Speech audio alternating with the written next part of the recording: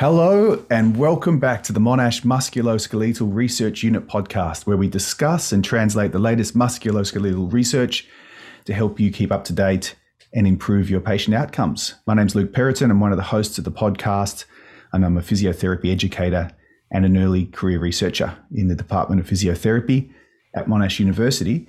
And on this episode, I'm joined by another physiotherapist and a former Monash University physiotherapy student, Brian Kim. I'm going to talk to Brian about transitioning from university life to professional life and the challenges and successes in translating and using evidence in his practice as a new graduate physio. So Brian graduated as a physio at the end of 2020. He was one of our top performing students. He completed the Bachelor of Physiotherapy program that I teach within at Monash University.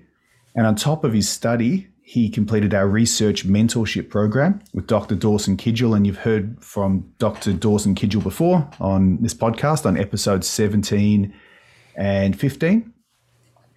And Brian now works clinically in Melbourne, Australia. He's a member of the MMRU team and part of the MMRU podcast team, working behind the scenes on production and promotion.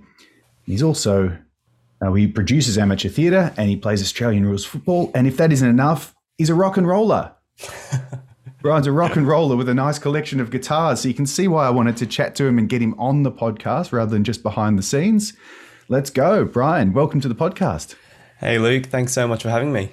Excellent. Thanks for being here. How are you going, first of all? Oh, look, things have been pretty cruisy lately. I know a lot of us are finding things to do in lockdown, and it's great to have this podcast, a bit of something different, throughout the day. Distraction therapy. Exactly. So let's go. I've told the listeners your broad background. Tell the listeners a little bit more about yourself, because this episode is going to be a little bit more about your story and your transition from university to professional life, a success story, being a high-performing student and an emerging expert and clinician. But let's go back a step and just tell the listeners a little bit more about yourself and your background and interests, and I guess specifically your clinical and research interests. Sure thing. Well, you covered a lot of it. So as you said, Luke, I'm a new graduate from the Bachelor of Physio course from Monash Uni Peninsula. I immediately transitioned from high school to university, grinded and enjoyed my 4 years of uni life. And now I'm working full-time in private practice in Melbourne Southeast. I mean, in terms of research experience and clinical experience, I've had a lot of, I guess, the usual experience with systematic reviews, critical analyses, presentations, getting used to processes like ethics approvals and grant proposals through the course already. And then on top of that, I just loved it so much that I continued assisting research on the side. So on top of uni units, I was in the neurophysiology lab with Dr. Dawson Kidgell and working on a pilot randomized controlled trial that we engineered together, which was so close to having decent insight and power, but COVID-19 last year put a halt to all that, unfortunately. But I continued helping the lab, got some experience with all these different softwares and processes again, and I was lucky enough to co-author one peer-reviewed journal during my final year last year.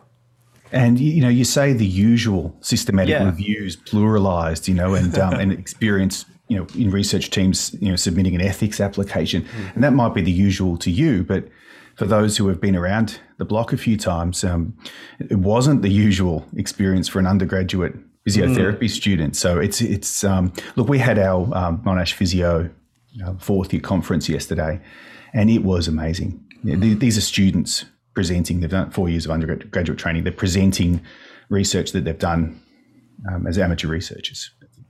They've had really a year and a half run into this. And just to compare that to where those of us who've been graduated 20 years were at when we graduated is amazing. It's just so good to see that progression. Absolutely. Yeah. The other thing you said was that you loved it so much.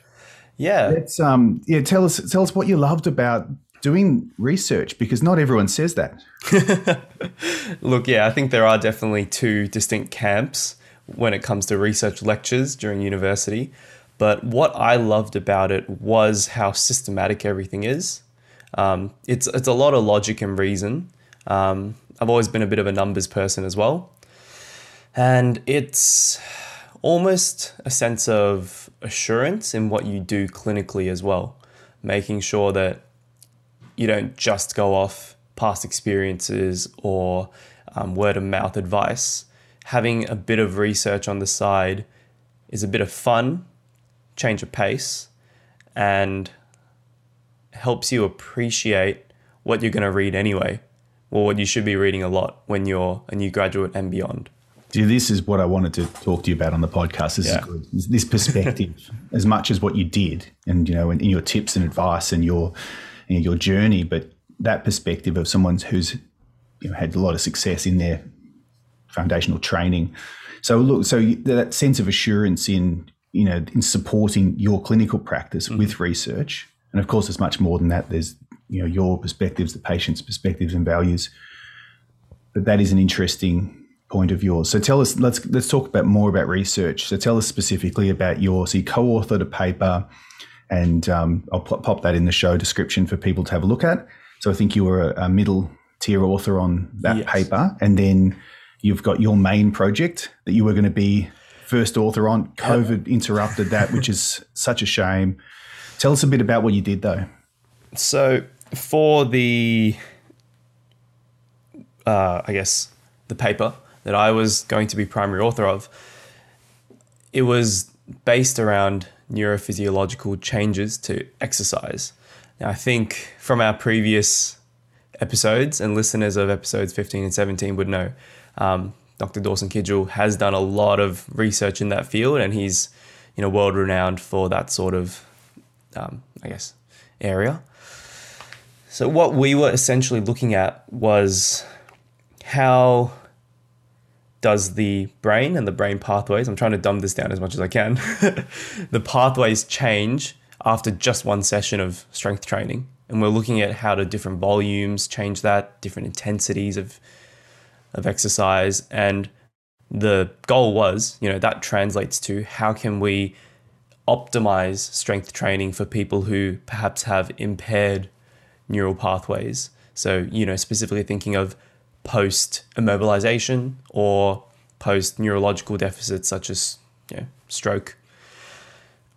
And, it was really exciting. We got some voluntary participants in. We got to use some fancy equipment and get them through strength training, test out their neural pathways. And the statistical analyses, they were all there, but it was just perhaps not enough to warrant, publication. Maybe that was a bit of my and Dawson's high expectations of the trial, but we're looking to hopefully continue that at some point in the future. Look, there's not many practicing clinicians who have done a research study of that caliber. Many have done some form of research, have been involved perhaps in a research team. There's lots of different ways to get involved in research, everywhere from just facilitating and helping and providing access to data or patients, all the way through to getting involved in the write-up of papers. And not all, as you've just highlighted, this is why not all research has large sample sizes. Not all research is published. This is why it's always really important when you're writing to say, to our knowledge, this hasn't been published before. It may well have been researched or begun to be researched. So, and you also said, sort of dumbing it down, but then I thought I'd follow up on that, because you're not dumbing it down. This is the whole point of this, is to translate what you did without jargon to a general audience or a research audience. So, and you did that really nicely. You go. You breathed in first, so you go, Brian. No, I was just going to say that it is definitely a challenge when you go into your very first sort of randomized control trial and you learn about all these protocols and recruiting, and I think you get an appreciation for research more once you go into it yourself and you go, man, recruiting people is so hard. And then I think it's good to take it both sides. Be a researcher, and then recruiting's hard and analyzing is hard. The whole procedure is just difficult. But also try to be a participant. And I had a couple of volunteers come in, and I'd realized, man, they have to sit there for quite a long time. It isn't something that is like an activity you do on a whim. So there's a lot of commitment there. Exactly. For Yeah. participants, and researchers are always very thankful for their participants that have helped them out. And that's often the language that you're using. Thank you for helping us out. Yeah. Because really, there's quite an imbalance in between what you're asking for them and what they're getting out of it. It's very much a volunteer basis for research. So look, this is a nice place to segue into that's your experience with research, and then at the same time you were studying undergraduate physiotherapy, and then you've mentioned how that has helped you think about better patient care as a physio and as a student. So tell us a bit more about what that was like doing research on top of undergraduate studies, and I guess balancing that, and then we'll talk about you as your work. In your work at present as a physio. Oh, look, it was definitely hard. Like there's full-time studies, which might not be every day of the week, luckily, but then, days off, I would probably come into the university and make sure that I can at least get some data collection in. And then on top of that, I had a teaching job at the university as well, just assisting in tutoring peers. So it was a lot to juggle, but I think that, like a lot of things, keeping yourself busy just kind of pushes you. I think of struggles as opportunities for growth, and yeah, that's the gist of it, really. And now you're a practicing physiotherapist, and the juggle and the struggle is real. So you're out there practicing, and for many, graduating university is a big step into professional life. But when you're in your university life, you were already getting your feet in the water with teaching. You were a part of research projects, and you were studying as well. So tell us a bit about the challenges for you in transitioning from university life into clinical practice, just as for you as a person and as a clinician. And then I want to talk about how you use research in practice. Sure. Obviously, your mileage might vary depending on which sector you go into and which employer you opt for. I'm going to be honest, because I juggled a lot of things in my undergraduate years, the transition wasn't that bad. And I was fortunate enough to have a very supportive employer, lots of teaching and guidance. In fact, I had a 2 to 3 week introductory period of pure observation and tutorials. And then I was slowly eased into seeing a handful of patients independently per day to a full caseload over the next few months. Challenges-wise, the initial part was perhaps understanding how these really experienced clinicians clinically reason so quickly in their head. And another challenge would be observation of movement. That's something that we cover in undergraduate courses, but it's something that needs to be honed so much.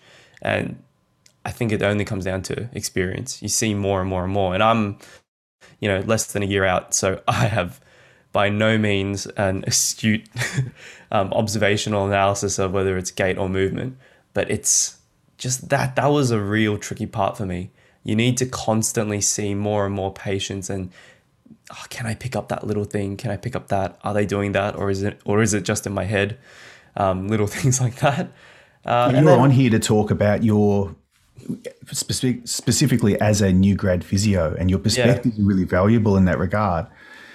And we've come on here to talk about research, and yet there's so much more to it, isn't there? Exactly. Helping people that you can't just have a really high level working knowledge of literature and then expect that to translate into patient outcomes. Tell us more about your experiences then in the first few months of coming out into the physiotherapy clinical practice world. Tell us more about these challenges for you. Well, I suppose you have all this knowledge in your head. That's okay. I'll speak from a first person's perspective. Sure. I had all this knowledge, and you can implement some of it in the placements as well. But when you are alone in a room, eventually, it's a different ball game. There's a lot of trust and rapport that you need to build with patients, and that's not of the books. That's something that I had to constantly get better at. It's essentially a form of it's a social interaction, and it's people management in a way, dealing with different personalities, and then working with, okay, so I've got this type of person without typecasting them. I have this knowledge of anatomy and theory. How do I use both, work around and try to get someone on my side, understand their perspective, and then just essentially work to reach their health goals. This is a bit of a tangent as well. An added layer of complexity to private practices. Hours can be tricky to work around. Evening finishes can be necessary sometimes just to get experience with different clientele who are still professionals and they have to work during the day. So there's less routine in the day, I would say, in that you might have to work late nights, you might have to work very early mornings, and it's valuable, I think, at the start, essentially. Yeah, weekends, evenings, and you make a really valid point that you do see different types of people who have different shifts at work and different lifestyles, working in different areas as well. One really good thing about any health profession's qualification, but we're talking about physiotherapy at the moment, and musculoskeletal physiotherapy specifically, is you can travel, you can move around. You can't travel at the moment if you live in Melbourne, Australia. But that'll end soon, and that is amazing to actually travel and meet different people from different walks of life, and apply what you know and try to help different people. So I keep talking about challenges and trying to draw out some war stories from you from so far from your transition. Do you want some specific war stories? Oh no, let's go and let's be a bit more positive and talk about resources and perhaps tips for students who are about to graduate and work as musculoskeletal clinicians. So, so let's be a bit more specific to research now. So it's seen as quite a burden for clinicians to work the hours they work and keep on top of the literature. Mm-hmm. And that's been reported in many studies, qualitative studies, and the struggle is real. So you've been quite successful in your undergraduate studies, and now you're going really well in your clinical career. How do you keep up to date? What resources do you use? What are your tips for people? Yeah. Firstly, I look around myself. I've got peers and mentors at work. Now, whenever I get the chance, lunch break, in between patients, ask questions. They're there. They've got a wealth of experience and knowledge as well. Secondly, and this is probably a bit of a broken record for Australian physiotherapists, is look for APA courses. I haven't attended any in person this year, but they're still great. Some other resources I look for are virtual education seminars. So again, through work, we were circulated Cabrini Health's virtual education seminar. It was a bit of like a running sheet of 3 different presentations by orthopedic and neurosurgeons. So, I'd come home from a day of work and I kind of just listen in, ask questions to the medical professionals, and that would always help too.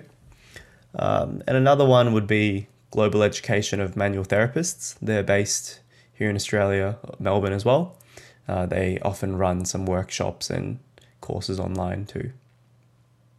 And so APA, you mentioned before, is Australian Physiotherapy Association. Yes. Yep. And that's a really good point about not just professional association run events for research updates and for clinical professional education, but also, when you network widely and when you keep in contact with a variety of people, you find out about events that aren't necessarily advertised. So as you mentioned, the Cabrini event for surgeons and run by surgeons. That's really helpful, Brian. It won't be the last time we chat on the podcast. Mm-hmm.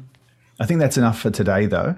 Yeah. Where can people find out more about you or perhaps follow you online? I'm going to be honest, I haven't been too active online, but I hope to be in the near future. My Twitter handle is Brian Kim WK. I'm sure that will be in the show notes. And apart from that, I guess watch this space. Watch the space indeed, people. So Brian's, he's a really good example of a student who can come out from an undergraduate course and try to position themselves in a really strong position for a career, not just in clinical practice, but potentially in research. You'll hear more from him on the podcast. That's enough for now. Thanks very much, Brian. And of course, if you want to follow the general podcast Twitter handle and Monash MRU, it's at Monash MRU on Twitter. You can ask Brian a question there or on his own Twitter handle, and he'll get back to you. But for now, Brian, thanks for being on the podcast. Thank you.